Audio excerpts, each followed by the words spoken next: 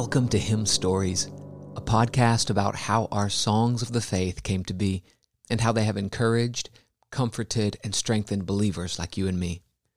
Hymn Stories is a part of the Media Gratiae podcast network. My name is Ryan Bush.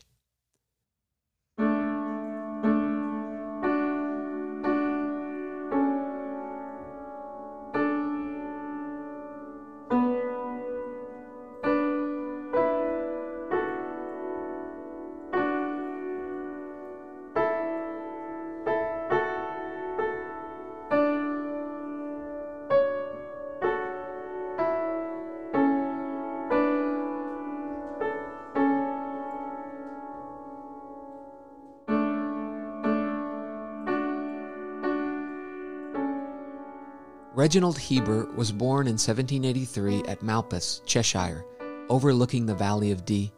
He became a minister in Hodnet in 1807. In 1823, he became the Bishop of Calcutta, India. He died in Calcutta on April 3, 1826, just hours after confirming 11 Tamil converts. Reginald Heber has been described as one of the good knights of the time, one of the best of English gentlemen. He may be best known for his hymn, Holy, Holy, Holy, Lord God Almighty. It has been said that this hymn was the finest hymn ever written, considering the abstract, difficult nature of its theme, its perfect spirituality, and the devotion and purity of its language. Holy, holy, holy, Lord God Almighty, early in the morning our song shall rise to thee.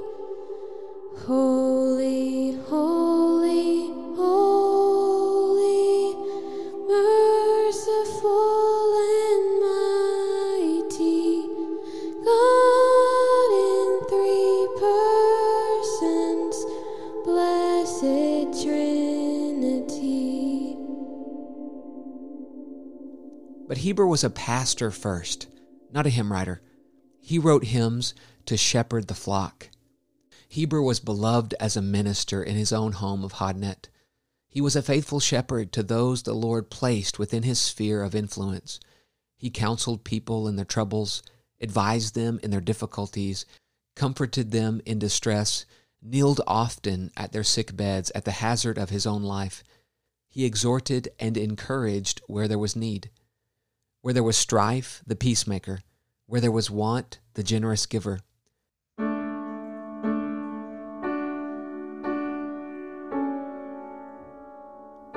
He delighted to care for the invalid soldiers who were on the transport ship by which he sailed to Madras. Once, while on the ship, Reginald and a friend ministered to a woman who had recently lost her little child. Later that day, Reginald's friend went to his cabin to look for him. As he neared the door, he could hear the pastor weeping and calling out in prayer on behalf of the grieved mother. Reflecting on the incident, he said, "I have never seen such tenderness, never such humble exercise of Christian love. Alas, how his spirit shames us all. I thank God that I have seen his tears, that I heard his prayers, his conversation with the afflicted mother, and his own private reflections upon it.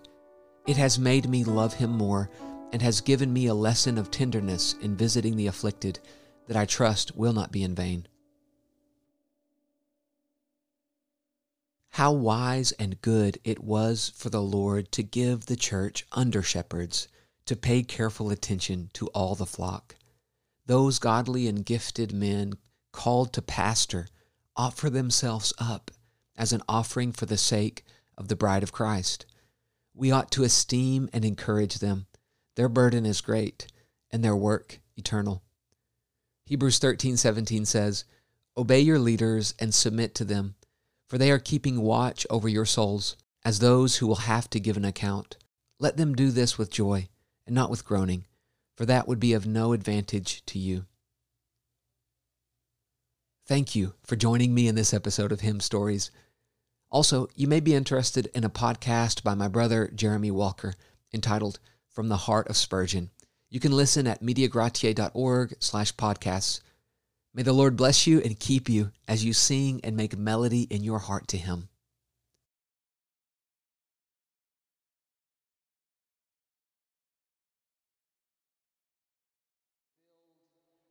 Is full of His glory, and the foundations of the thresholds shook at the voice of Him who called, and the house was filled with smoke. And I said, Woe is me, for I am lost, for I am a man of unclean lips, and I dwell in the midst of a people of unclean lips. For my eyes have seen the King, the Lord of hosts.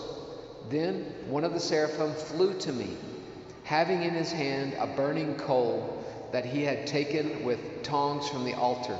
And he touched my mouth and said, Behold, this has touched your lips. Your guilt is taken away, and your sin atoned for. Brothers, we can sing before the Lord now this song because our guilt has been taken away, because our sin has been atoned for by the blood of Christ. Oh.